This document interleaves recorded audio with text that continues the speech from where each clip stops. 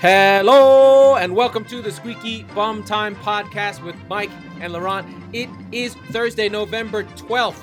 In this episode, the international break is upon us and doom set in. But we have a U.S. men's national team with a big test versus Mexico in its home state of Ohio. But first, Mike, what do you have to say about this strange World Cup schedule that you believe is going to destroy English football? So I've been, complaining about it since 2010 when I was leading the charge of the American Outlaws. I don't know if I was with them yet, but it was clear and present that, this was going to upset the equilibrium of world football. Let's take a step back. Fast forward 12 years.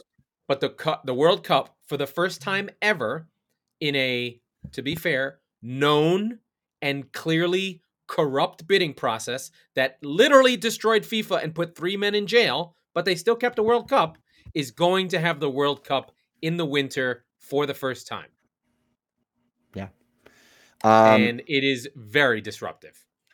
I'll say this. Looking at it from a U.S. men's national team perspective, there is some thought that you could argue that it actually benefits the U.S. I'll get into that in a second. But looking at the schedule on the whole, it came out today.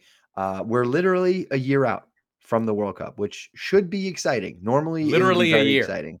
A year from today, almost. The reason why it's less than exciting is because it is forcing all of the Premier League schedule came out, but all of the other European leagues, and if you listen to the last episode, you'll know why, are going to follow suit because the Premier League moves and everybody else follows. But they're effectively going to start earlier. They're going to stop right around this time next year. And they're going to stop for 6 weeks. And that's going to go from, I think the dates were November 13th through like December 16th. Now, that's a problem in and of itself. But the way that I see this is if you're, let's say, Harry Kane, or you're Phil Foden, or you're any of the star English players, or realistically any star international player playing in Europe who is going to be at the World Cup, you're going to be playing a week earlier, so you're going to have a shorter offseason. You're going to be playing mostly 2 games a week because you're probably going to be in Champions League or Europa League. You're going to be playing that many games in a short amount of time. And the biggest problem is that there's 8 days between the stop, if you will, of at least the Premier League. That's the only one we know so far. But again, it's clear that they'll all pretty much be the same, to the first games of the World Cup. 8 days. Now, that they'll be in mid-season form. They'll be perfectly fine unless they're not, right? So there is a significant injury risk that is in play here that I think the players in October and probably earlier than that too are going to be mindful of. This is not a thing that exists often. Playing for your country in a World Cup is a privilege. It is an honor, and it is very, very rare, right? Only the absolute tippy top of the 1% get to do it cycle after cycle after cycle, unless you're an American. For some guys, they're done. I mean, like Harry Kane, this might be his last one, right? Exactly. He's 29. Okay, think of it. Is he going to come back at 33? That's a great example. No. In an England side that looks, all signs say they're going to have, quality behind him. So if you're the Harry Kane, this is his, 2018 was too, but this is his best last shot, really bringing it home, right? Bringing a medal home for England. Are you going to think about how Harry Kane plays the game, right? He's always getting kicked. He's always getting, right now, badly, and all that stuff. But like he's always, he gets the shit. He gets knee injuries, ankle injuries, stepped on, fouled, all that shit, right? Week in and week out. In October next year, do you think he's really going to be getting stuck in for Spurs? And I'm using him as the example, but example could make over the span of Europe, right? I think that in addition to this being completely fucking ludicrous and spanning a season, which is going to feel so out of sorts, some of the best things about the World Cup is that it's in the summer, and that it's exciting, and that there's nothing really the fuck else going on. right? You're going to have every other sport in the world is going to be competing with. It has its own. Not that it's not the biggest international competition. It's bigger than the Olympics. All that shit. But it's the stretch run of the NFL. You think Americans are going to pay attention to it? No fucking chance. No. And yeah, the World Cup is about outdoor and in the summer. Americans aren't going to be standing outside freezing their asses off watching screens. No fucking way. Well, and that's the thing, right? You see that. I mean, look, go back to just the Euro, right? And the box park videos of all the beer going up, right? The fields with the TVs and this big screens. It's just not going to happen. You're not going to have that. You're not going to have that. So you're missing you're straight away missing out on a lot of the beauty, because the in-stadium atmosphere, you don't really get much. It's almost like it's a Super Bowl atmosphere inside the stadium, because you have fans of both teams for sure, but it's not like there's an overwhelming amount, right? There's going to be a lot of neutrals people too. Getting wasted and going to games in Qatar. It's not Brazil. It's not. Oh, I'm not going to Qatar. I'm going to be wasted here. Yeah, no, I'm not. Exactly. I'm not going to Qatar, but I'll be wasted. It's a disaster. But I don't agree with you. I don't think that. Let me take a step back. I don't think that in the Premier League, I don't know about other leagues, the Premier League, maybe I'm in like this Premier League exceptionalism. I think we're going to hear this TV contract come out. The bids are coming back in. So NBC, CBS, and ESPN are putting second bids in. So the bids are going to come back. The Premier League is going to be washed with cash again. Okay. They're going to spend again. I don't think there's anyone left to buy at this point. Sure. But the competitive nature of the league is that they're going to come out and you have to play to win. The Premier League is not a league that you can take your foot off the gas. It simply doesn't happen in England, ever.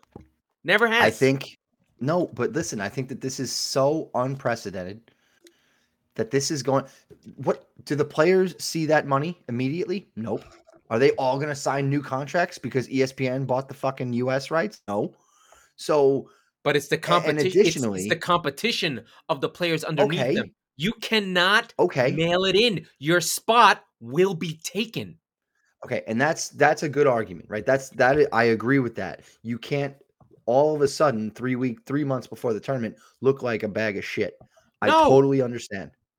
Like MLS, sure, no relegation, shit league. They could shut the fucking league down for all they care. See, you're looking at it.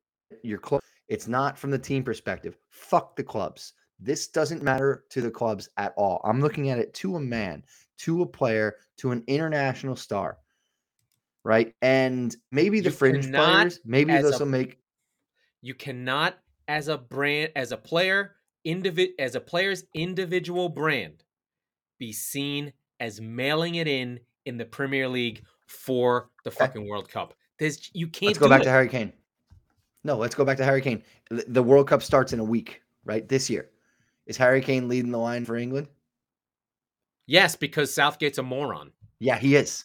No, because he's the best fucking player England has, and it isn't even close. Okay? So here's the deal.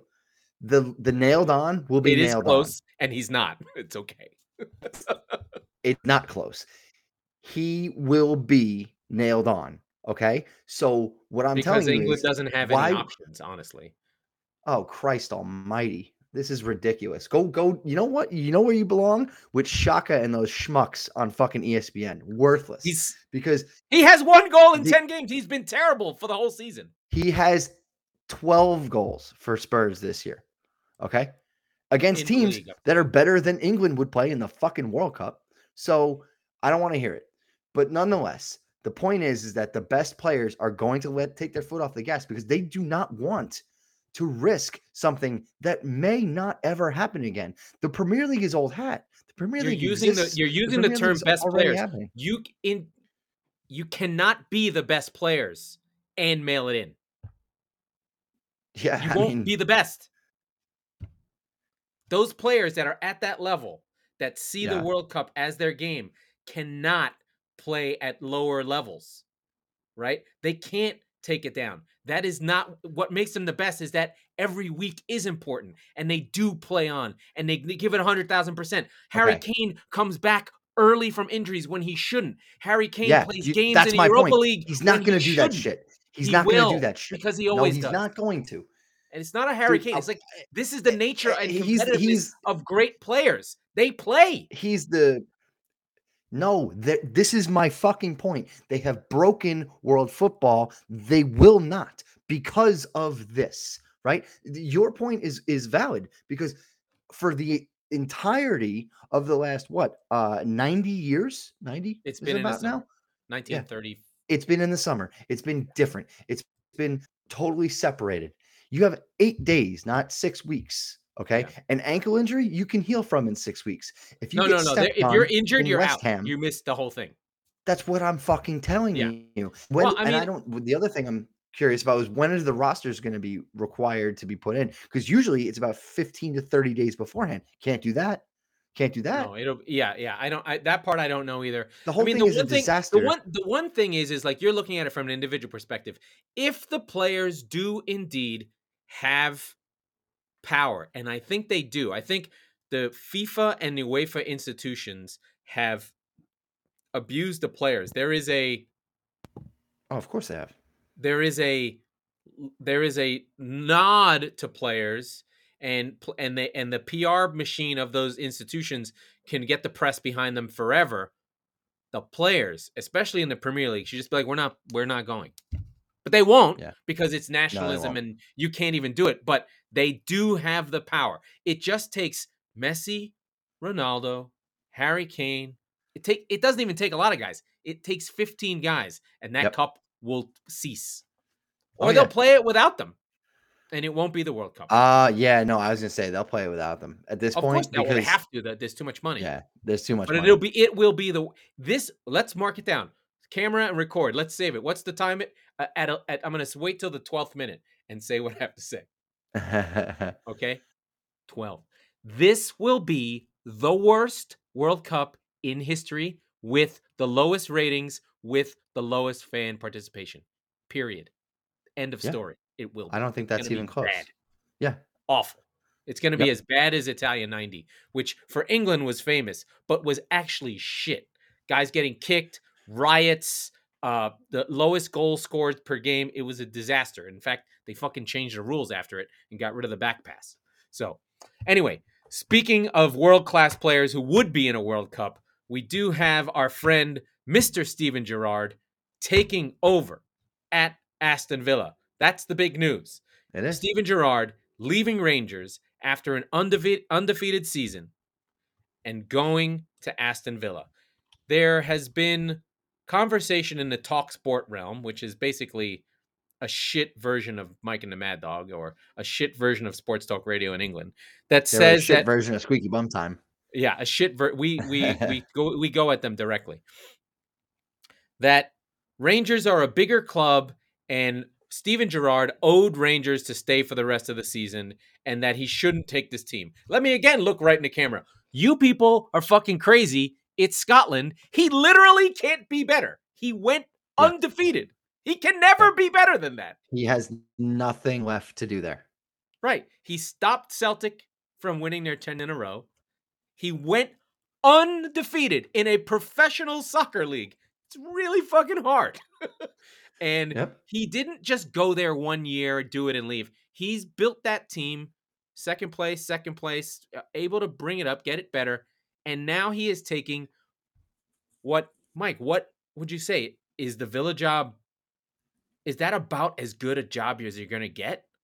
So for a first-time Premier League manager, nobody's under any illusions about what may come next for him. Yes, it is. It's a cut your teeth job. It's a, hey, I belong in this league job, right? But his first 5 games, starting in 9 Tough days, games.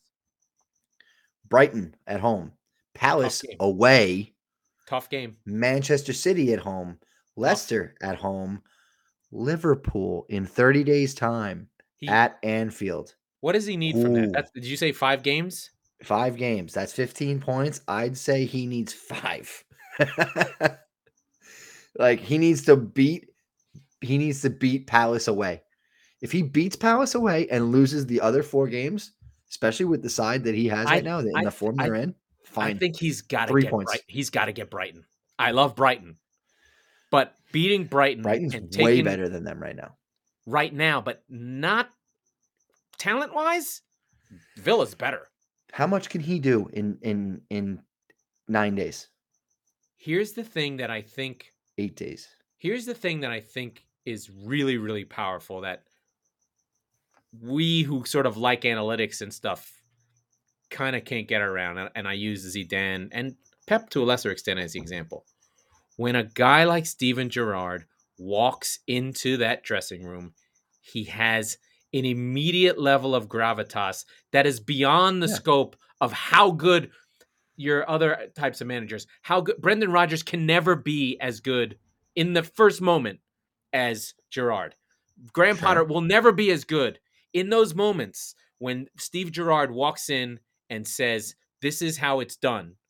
You know, I'll talk to you about fucking Istanbul. I'll talk to you about moments when it's hard. You think this is hard? Were you down 3-0 to fucking Inter? I mean, to AC Milan? No, I was. We're doing it my way. Yeah. I'm fucking Steven Gerrard, and you are a piece of shit. And I have approved this message. Right, and let's fucking go because I've got this. So I think there'll be a bump. I think there'll be an intimidation factor. Rangers played good stuff. Now, it's Rangers, it's Scotland. They're always going to be attacking. I think the question he's going to be for Villa is how does he get the balance right between going, I want to attack, and this team needs a win badly. Oh, badly. The tough game, I think the games he'll be judged on are Brighton. Brighton and Palace. Brighton and Palace. He needs those 6. And then what are the other 3? Oh, City, Leicester, and then Liverpool away. If you give up less than 4, you've done great at Anfield. With this side right now.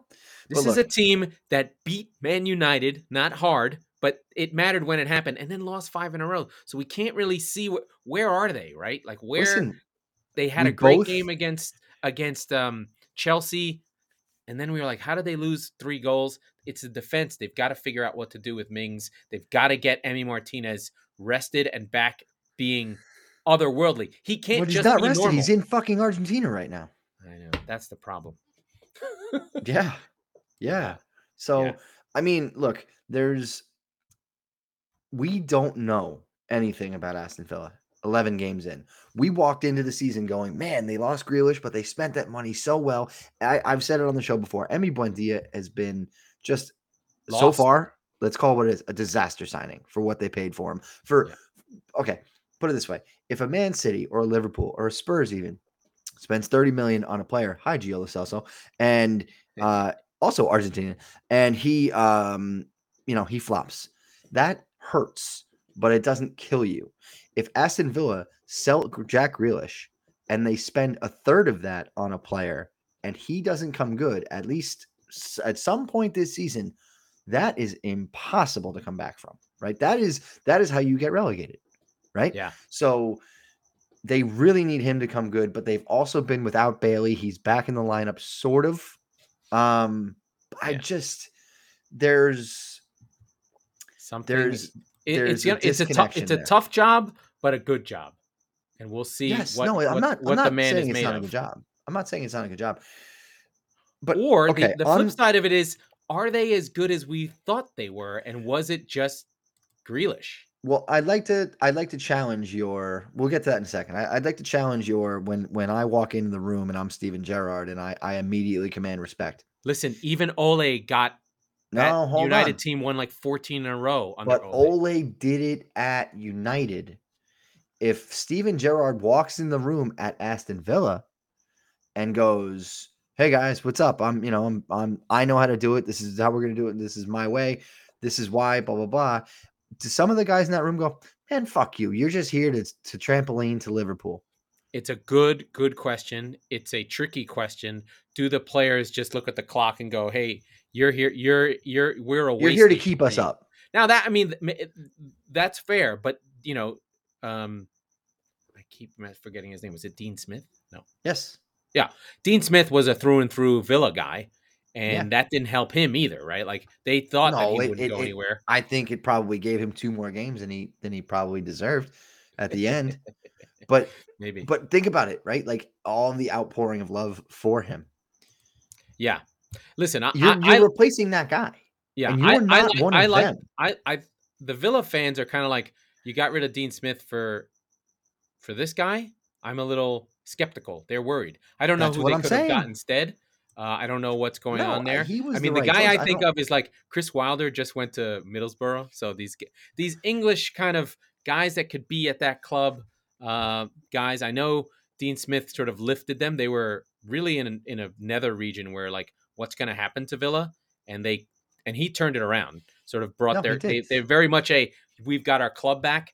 Can Gerrard pick that up, get a hold of Buendia, and be like, you're like me, a fiery guy, a guy who gets reds. Can he try and run the show, get on the ball more, and start to link up with Bailey? Those guys need to find the shot Yes. creation that Grealish was doing by himself. I mean, it was uncanny. But Grealish was everywhere. He'd come deep. He'd take the ball from the midfield all the way across. He'd go stand in the corner and he'd get fouled, or he'd just keep going. So we'll see. I have faith in Gerrard. I really like him. The one I don't have faith in is the rumored link of Lampard to Norwich. I'm like, first of all, I don't think Lampard is a good coach. Second of all, Norwich are going down. Like, if you take that job, that's a bad marriage for both you are sides. going to what? Is it just to develop Oliver Skip?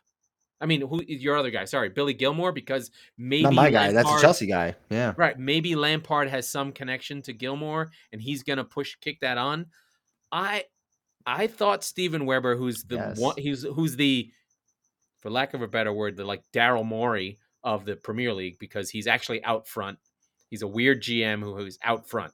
Like, he actually does the talking outside you talked of about Farke.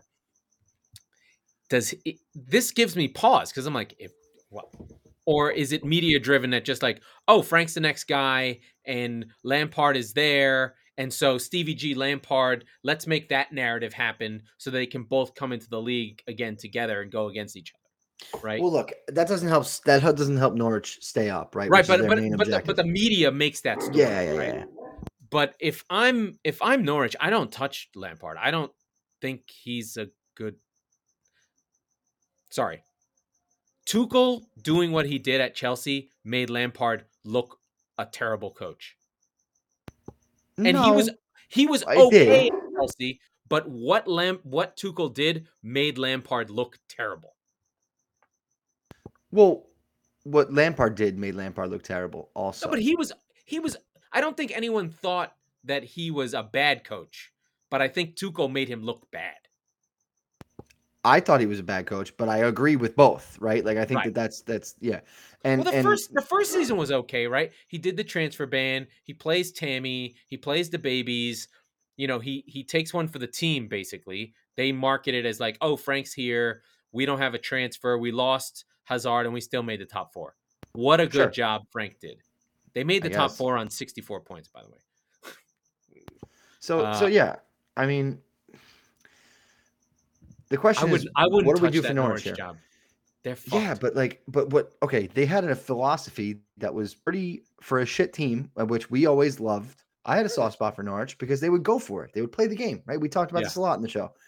Yeah. But you've just fired your coach who had that philosophy. So you literally couldn't win in the Premier League. I understand, and that's fine. That's fine. But now you have some soul searching to do. Now you have to figure out, what are you now, right? Mm-hmm. Are you going to try and be, who realistically the best choice for them is at this moment to try and stay up in the Premier League? It's Big Sam, right? Like, if they want to do that, I don't think that they want to do that. I don't think they want to do that either. But do they want to, right? Like, do they want to get? If they wanted to continue kicking on at the similar philosophy, you could argue they shouldn't have fired Farke, right? You could argue that. It is also, by the way, are you ready for the out of left field call? I'm going to try and say his name. It brings us back to our friends who took on Roma. The coach of Bode Glimt, Kjell Knudsen, is perhaps an option to take over for Norwich, the two-time Erlestasen Coach of the Year, who's taken Bode Glimt and won the Norwegian League out of nowhere. I think. Is he an innovator? Is he the kind of guy that Norwich would take? You bet your fucking ass he is. I think now that I realize uh I'm pulling this some is Norwegian probably what we football. were getting shit for punching down on. And you know what? We were.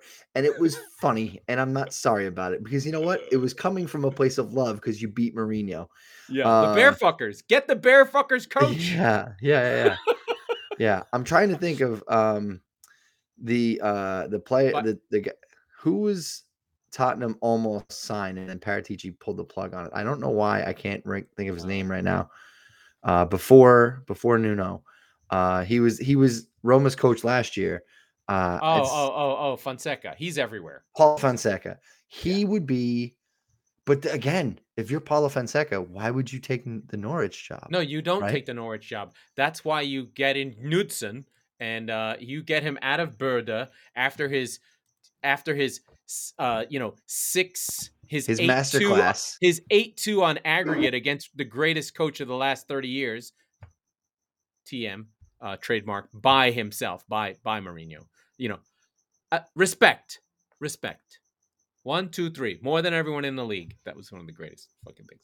But I would roll the dice on a guy like that. And the guy from Norway, Knudsen, that's the kind of guy you take a chance on because for him going to the Premier League is awesome. He's like, I'll take Norwich. I'm just gonna be on fucking TV. This is gonna be great. Mike's camera is gone, but I will continue with my I'm back. thought of. I'm back. I will continue with Kajit. I can't even say his name. Kajito Knudsen, who is the coach of Bode Glimt in the what the hell is it called? The Elite. It's the Bearfucker League. Yeah. I am, by the way, going to be in Bear Country in That's Sweden right. next week. Let's talk about I that am for a second. flying on Saturday to Stockholm. Nice. And I'm going to develop a syndrome and I'm never coming back. Okay, that's fine. I'm petrified. There's no football, but I am going to try and watch Scotland play somewhere. Oh, that's right. The entire time you're there is the international break, huh? Yeah. Oh, So that Sweden stinks. already lost. So for those who haven't seen, and I have been trying to bully him into this, Laurent's going to be in Sweden, and I keep telling him, his job is sending him there, right? You're getting a free flight to Sweden. Go to Manchester. Just fucking tack on a vacation on the end of it, and just be like, fuck it. Well, I was, and I have a vacation booked for Palm Springs. I'll have to try and go see John Hanford do comedy, and I will throw things at him just for yeah. Oh, please do. I will definitely do that. Oh, he hates me already, which makes it even funnier. Oh, he loves you. He doesn't. He loathes me. But no, John Hanford, he loves you. He hates himself. John Hanford of Topps lore. Very few people listening to the show will know who that is, but that's okay. It doesn't matter. Yeah. Many moons ago. We've got our managers. Their other news is Pogba is now Paul Pogba of the bench of Manchester United, sitting right next to Johnny Van Der Beek, is now really on the bench next to Johnny Van Der Beek. He's out until after the new year, and the footage is he's literally practicing fucking taking free kicks, and he blows out his goddamn thigh muscle. So which, by the way, let me be very clear about that. That shit is possible because I did a workout yesterday. I ran 2 fucking miles and I was running with the dog who you might have heard in the background, who I'm going to fucking beat the shit out of after that we're done here. Don't beat dogs. Nobody hurts dogs on this show. You know what? I might. I love him more than I love anybody in the world, but I'm going to beat the fucking shit out of him. Okay. And I was kicking the ball with him and I loaded up and I nailed it. It was awesome. It went really far downfield. And I felt a pop in my fucking hamstring. So like that shit happens. All right. Yeah, but how old are you? 33. Yes, that's supposed to happen. Paul Pogba's 28, and he's in the fraction of percent of the greatest athletes in the world. That shouldn't happen. So here is the narrative on Mr. Pogba. No, I'm calling you old. Well, I'm both. Here's the narrative on Mr. Pogba. He's out of contract. There's no way in hell that United are going to re-sign him. Raiola is a genius to makes people re-sign people that they don't want somehow. Like they got fucking Ronaldo for some reason. He's on the outs with Ole, but Ole is too weak to not play a star. He's on the outs with everybody in Manchester. Paul Scholes has been hammering him. At 30, he literally said, Paul Pogba is just one of those guys who just feels like he has to do a toll roll and try and hold someone off in the middle of the pitch. And he'll be doing it when he's 18, and he'll be doing it when he's 35, and people will just push him and take the ball off him because that's the kind of player he is. I was like, holy shit. Yeah. Yeah. I think it's racist. It's a tinge. I don't think he likes his dyed hair. It is. There's always it's always the uppity African midfielder that people always you know attack. why? Because he's more talented than anybody on the field, and he doesn't give a motherfuck. That's why. And he's only good for France because he's got N'Golo Kante right behind him. And tell me that's racist. African player. Yeah, tell me that's it's racist. Not. But I don't mean it's overt. I don't mean it's conscious. I just think that there is a thing that happens. It's like, oh, there's no scrappy black middle infielders. Right? They're always, he's athletic and he's naturally gifted. Just the language. I mean, it's fine. We don't have to go further into it. No, we should because the show The League did this. It was a bit, right? They're all comedians. It's Nick Kroll and Steve Ranzizi and Paul Scheer, who, by the way, went to my high school. They had a bit.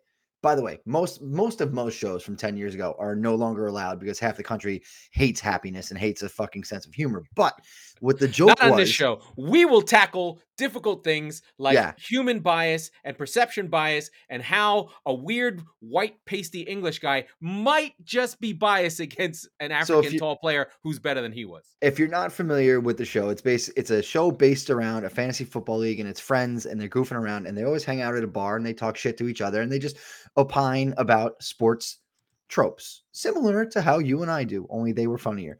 And one episode, they're talking about how a white wide receiver is always considered scrappy and he's hungry, right? And he's just like, and a good black player, Wayne Corbett, exactly. A good black player is considered a class act. He's a total class act. A Spanish player is a firecracker, right? Like, an Asian player is always studious. So there's there's like 4 or 5. Listen, if you watch sports and you listen to commentators, a Russian hockey player is always an enigma. Why? That's so fucking lazy. Because they don't speak English. Exactly. But so there's like 4 or 5 tropes, and I'm serious. It's really bad. From like 6 years, like 8 or 9 years ago. It's not bad. It's accurate because these jokes are coming from years of watching sports and sports commentary. But now it's being taken a lot more seriously now, where they actually do the analysis of the words, and they do know that there is a bias towards these languages. So we're just calling it dog whistles now? Is that what we're saying? No. I'm just it just happens. It's not good or bad. It's weird. But Pogba is an asshole. He does stay on the ball too long and do toe rolls and lose the ball because we watch him give up goals because he does toe rolls all the time. So Paul Scholes is not wrong. It's just, but it's not because he's under attack all the time. But it gets really weird because then Rio Ferdinand feels like he has to defend him. Then all the French players have to defend him. It's this whole thing of who is a United player and who's allowed to be a United player and who the pundit class takes on.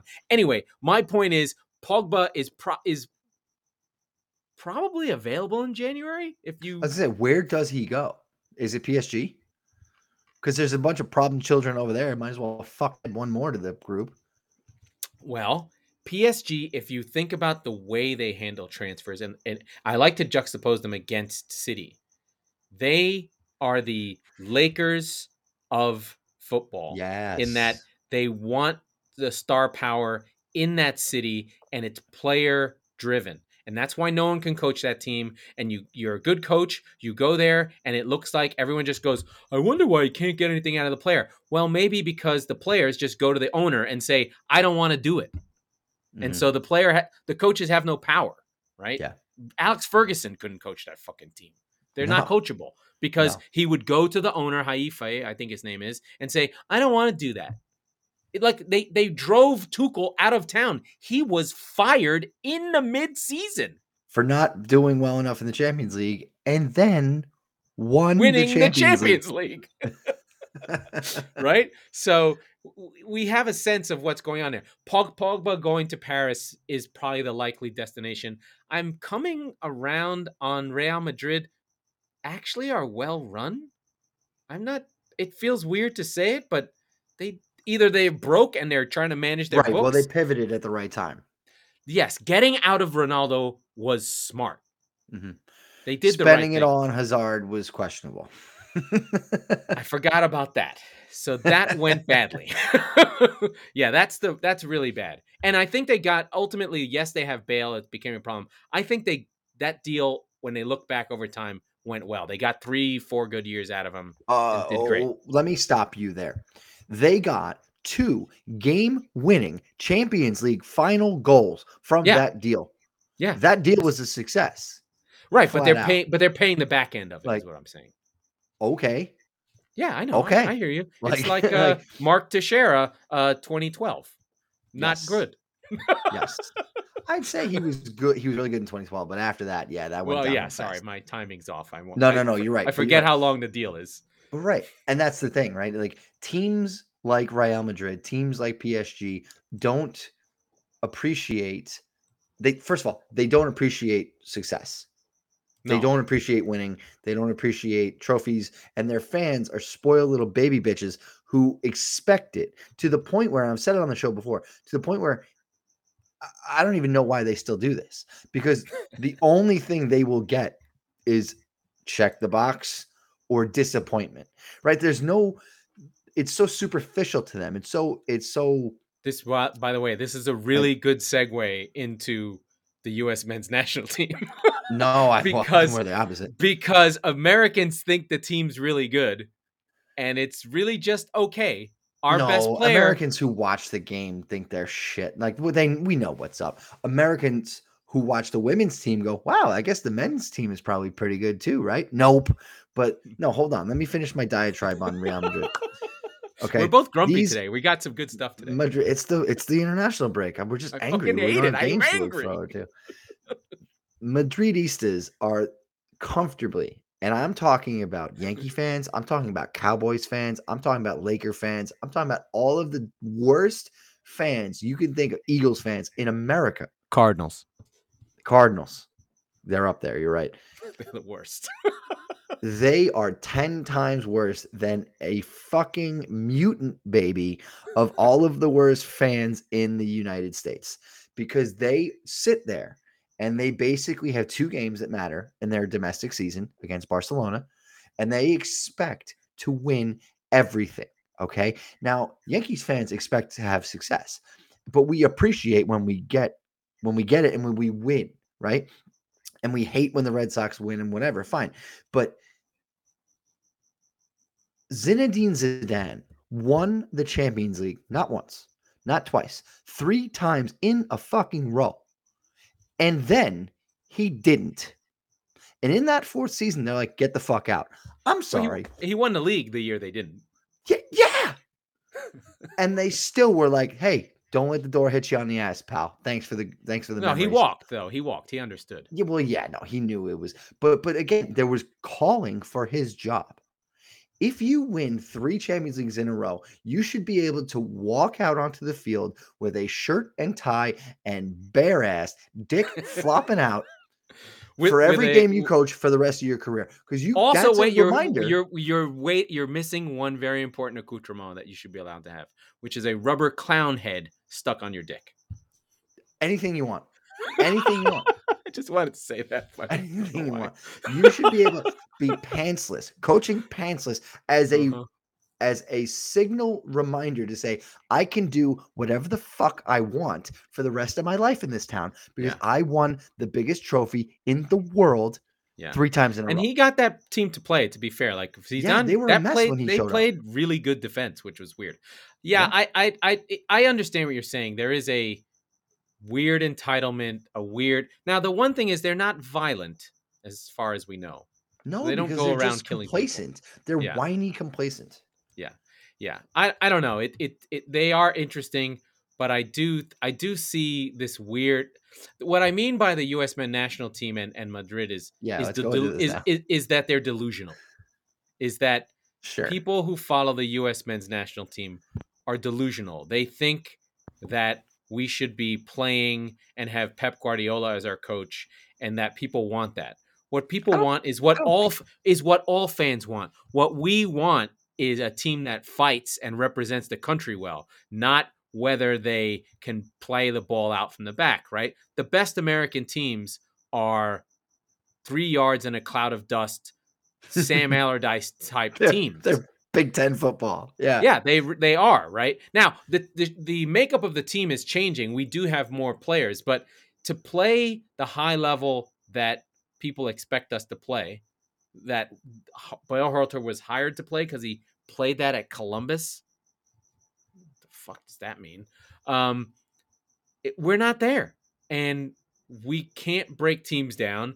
And I have seen, especially the Honduras game, which was incredible, some of the worst football I have ever seen has been played by the U.S. men's national team. Yeah. And I mean ever.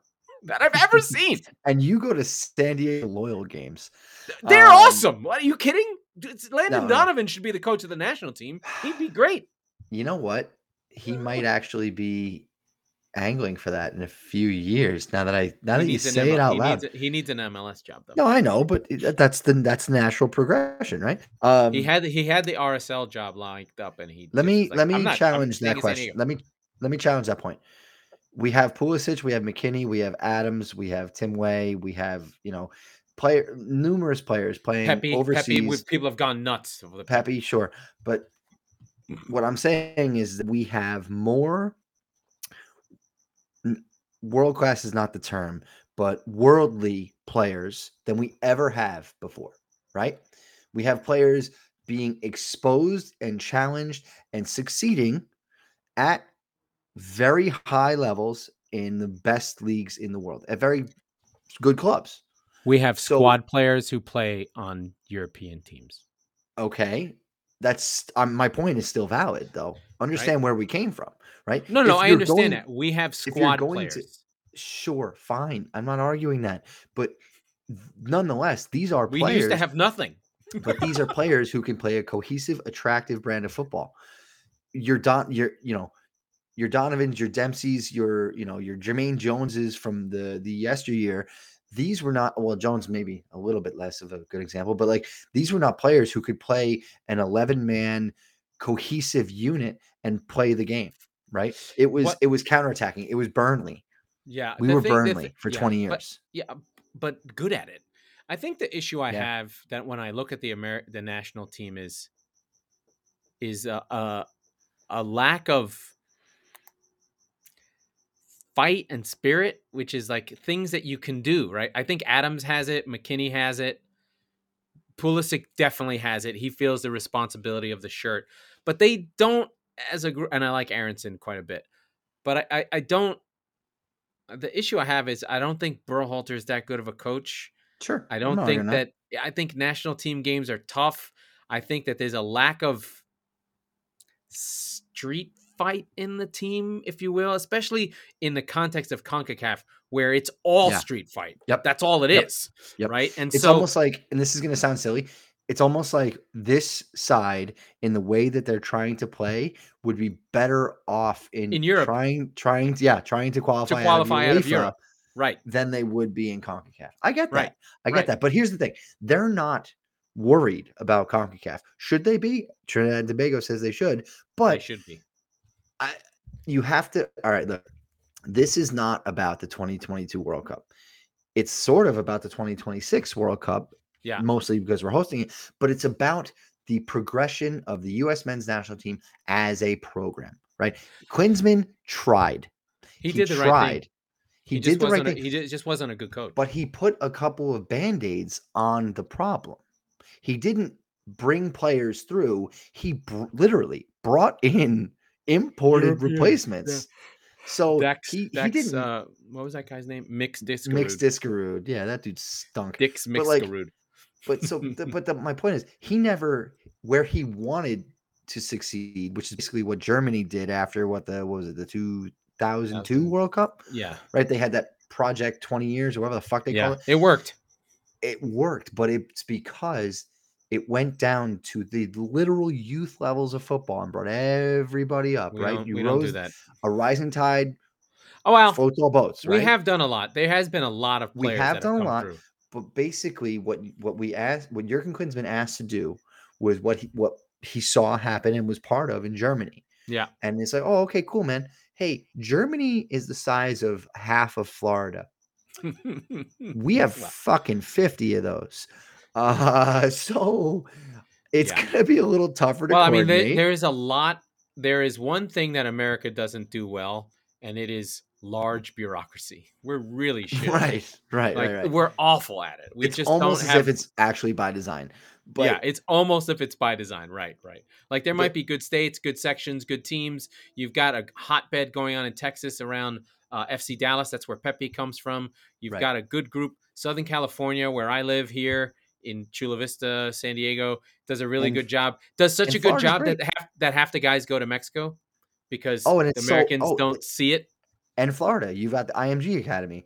Yeah. Like, oh, it's weird. It's almost like places where you can play this fucking game 365 days a year are better, right? Like, Well, the Europeans play it all year round, and the I get weather's it. shit.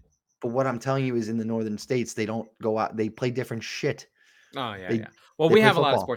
sports, but we have to talk about is that this is a Mexico game This being is played huge. in the great state of Ohio, the only place that is either too far or too hostile or too far and hostile to It's get too a white. or two. Well, there's a lot of Latinos in Ohio. Yeah. But two something to get a predominantly Mexico crowd into the stadium and make money for the U.S. national team So because that's this the is other going to piece. Is test like that though, because it's in Cincinnati, and I believe it's at the Bengals stadium. So it's in an NFL sized stadium. it's not in. No, Um, no, no. That's not right. It can't oh be no, right. it's not. It's in FC Cincinnati or whatever the It's fuck got to they're be. called. It's got to Okay. be. All right. So then I stand corrected. So then I it mean, I'm gonna is check. okay. I actually, now that I say that out loud, I think you're actually right. But it's Columbus is effectively Mecca for U.S. men's national team, U.S. soccer, right? And it's Yeah, this is the because home of SC Cincinnati. Yes. that's right. I apologize. Yeah. Then they should be able to shutter the doors and keep it to have a legitimate home field advantage. Why? Why they haven't been able to replicate that in other places in the country? I'm not asking for the Rose Bowl. I'm not asking for the Meadowlands, but other places when they come to Orlando, that's a small stadium. They should be able to pack it out. It is Yeah. not. They pack it out. I'm not questioning that. They should be able to pack it out with red, white, and blue, and they don't. But nonetheless, this should be on paper a very advantageous game for the U.S. to win. And additionally, now the Mexicans hate, this rivalry is just different, right? It just is relative to most games that these players on either side will play on the club or national level.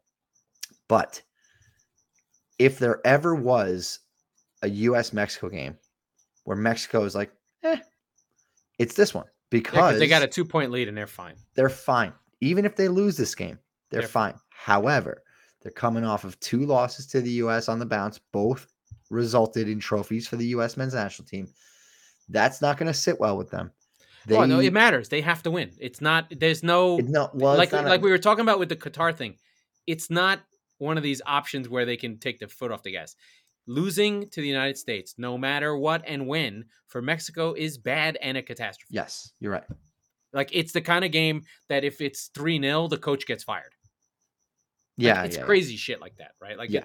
I mean, Tata Martino's not getting fired, but it's not a joke. Like it's much more Mhm. serious in the U.S. And I think one of the things that a lot of the Mexican American pundits, right, Herc Gomez is the one I'm thinking of, Seb Salazar to the lesser extent, is in a way where America needs to go.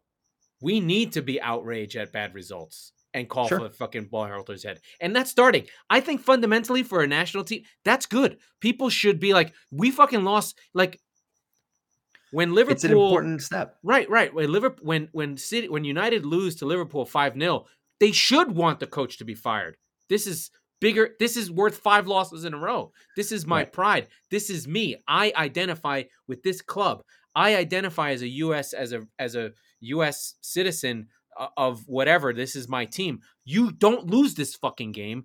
Go, and if you are going to lose, take somebody with you. Yeah. Yes, there it is. Right? Yeah, absolutely. It's the importance placed on the game, right? Because at the end of the day, I if don't want to you draw. Go either fucking of win that game. either of these teams if they lose the first game tomorrow against Mexico or US, and then they win, the US has Honduras afterwards. I don't remember who the Mexicans have, but if they win that game, they're fucking fine. But Well, the whole system is designed for them to go through. The U.S. has Jamaica in Jamaica. and That'll actually be tough. okay, so I think the Mexicans have Honduras. Nonetheless, the point is that they have an also ran from CONCACAF. Oh, Mexico has Canada in Canada. Okay, so let's pivot because Juicy! I know you want to talk about our Canadian friends. Oh, baby. I love Canada. Two massive games for the Canadians. Where are they? Where are they in the CONCACAF table right They're now? third. They're behind the U.S. So they are the last auto bid right now. They are probably going to get the auto bid. Who's in 4? Panama. Panama's in 4, which means Costa Rica is a little bit further down the chart. They're going to be playing desperate football tomorrow. Yeah. They're going to go to Canada in November. That's certainly not a place that Costa Rica likes to play. It reminds of I'm not sure if it might be indoor for all. It reminds of the and if our friend of the show Andy is still listening at this point, the Costa Ricans in the snow in Denver, the Clint Dempsey, I think it was 2-0. Oh, that was great. That was classic. Awesome. They hated that. Oh, that was one of those.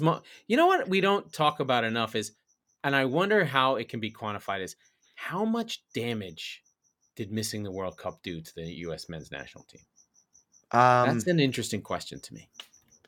I weirdly don't think much because they were so like. Did missing the World Cup do more damage than going 0-3 at the World Cup, pulling a 98? Absolutely. You think so? Absolutely. You think getting humiliated on the world stage is better than getting humiliated on your own stage? Absolutely. Because you get to be at the party. You're not, when you miss the World Cup, you're not even at the party. If you can go to the party and you have 3 shots and throw up and go home, that's fine. But at least you got invited. One of the things everybody talked about at the party is how you fucking threw up on that. Yeah, but you're a legend. You're a legend for life. Oh, right? You were there. I don't know. Listen, this is it's bad either way, right? I don't know, and I think we can all agree that if they had backed into the World Cup somehow, that would have probably been the outcome. So, that's the problem. You need to say, did it do tremendous damage? Of course it did. But would it have done that much less damage than going 0-3 in humiliating fashion and going home before the fucking knockout stages, like landing before the knockout stages even started? I don't know.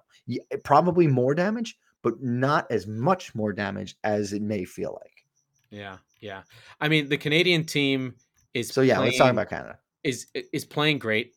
They have the best striker in CONCACAF in David, Jonathan David, who plays at Lille.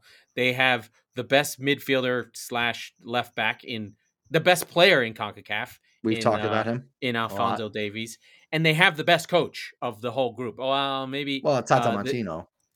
This guy, I can't remember his name off the top of my head. He was the women's coach for a while. He was the women's coach. He's a winner. I remember.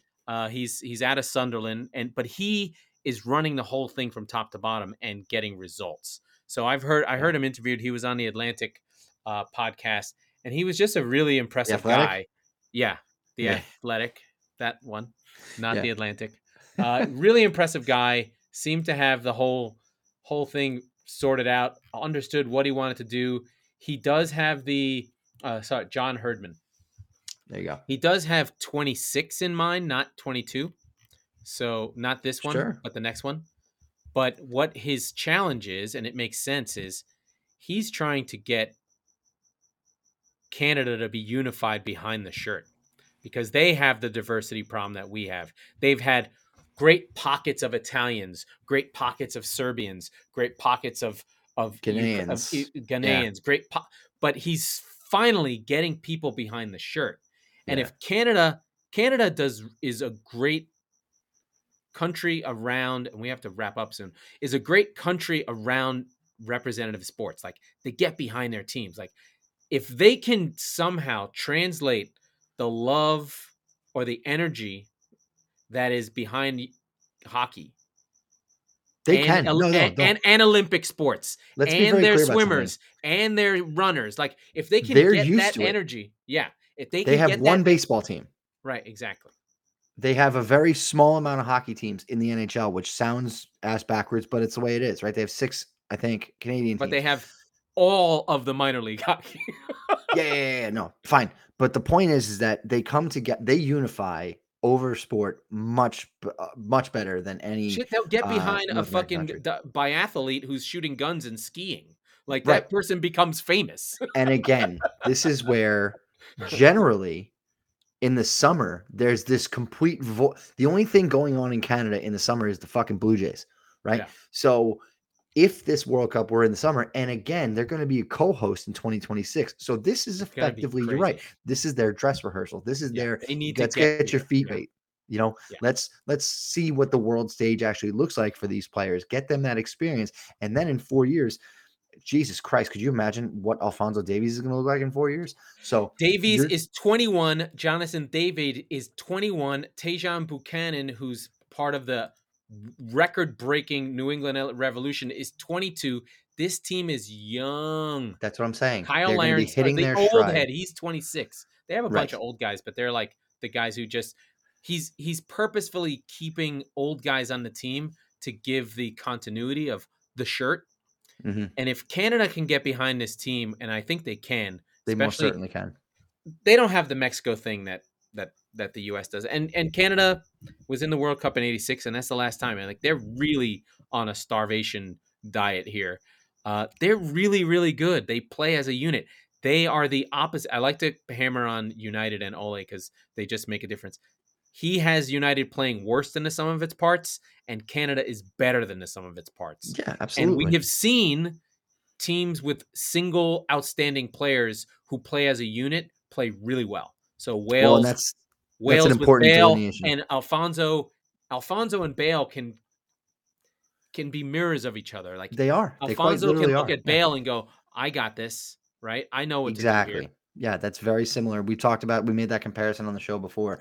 So we're going to take predictions for the U.S. men's national team against Mexico in Cincinnati tomorrow, and then we're going to get the fuck out of here. But Laurent, what do you have? I want Berhalter to lose and be fired because I like to see the schadenfreude of American fans lose their mind. I see 3-1 to wow. Mexico. Okay. Because John Brooks didn't play. Because John Brooks? I have Tyler Adams in the lineup. I have Weston McKennie in the lineup. I have Christian Pulisic in the lineup, who loves a goal against Mexico. I have in Ohio, Dos Acero, US 2, Mexico 0, which, by the way, Mike's best bets is plus 1,000 right now. I have a best bet. Are taking you ready? It 2-0. I have my bet, but I'll actually bet on my score just to be a pain in the ass. But my super huge bet for the week is Moldova plus 1550 to Scotland. Why? Scotland away against Moldova. Why? Because it's Scotland, and Scotland blow it. They've got everyone behind them. They even have a song of Let's Boogie. They're all so close. This is the most Scotland thing to do, is to lose a game away against Moldova with a team that's plus 1550 against them. They can never be favorites. There will never be a boogie. They lost to the Faroe fucking Islands. They're gonna lose to Moldova. I'm telling you. Put the house on this one. Do not put the house on it. Do put not 20 put bucks the on house it. on this. Put $20 on it. Put the dog house on it. Okay. Well, speaking of dog house, I gotta go beat the shit out of my dog. Okay, I'm gonna go. Here we go. That was the Squeaky Bum Time podcast with Mike Salerno and Laurent Cortines. We are the football wing of Das Chop Sports Network, yeah? We record on Tuesdays and Fridays, so be sure to subscribe wherever you get your podcast so you never miss an episode. And if you're listening on Apple, please rate and review the show. And if you hate us, please rate and review the show because you could be on it.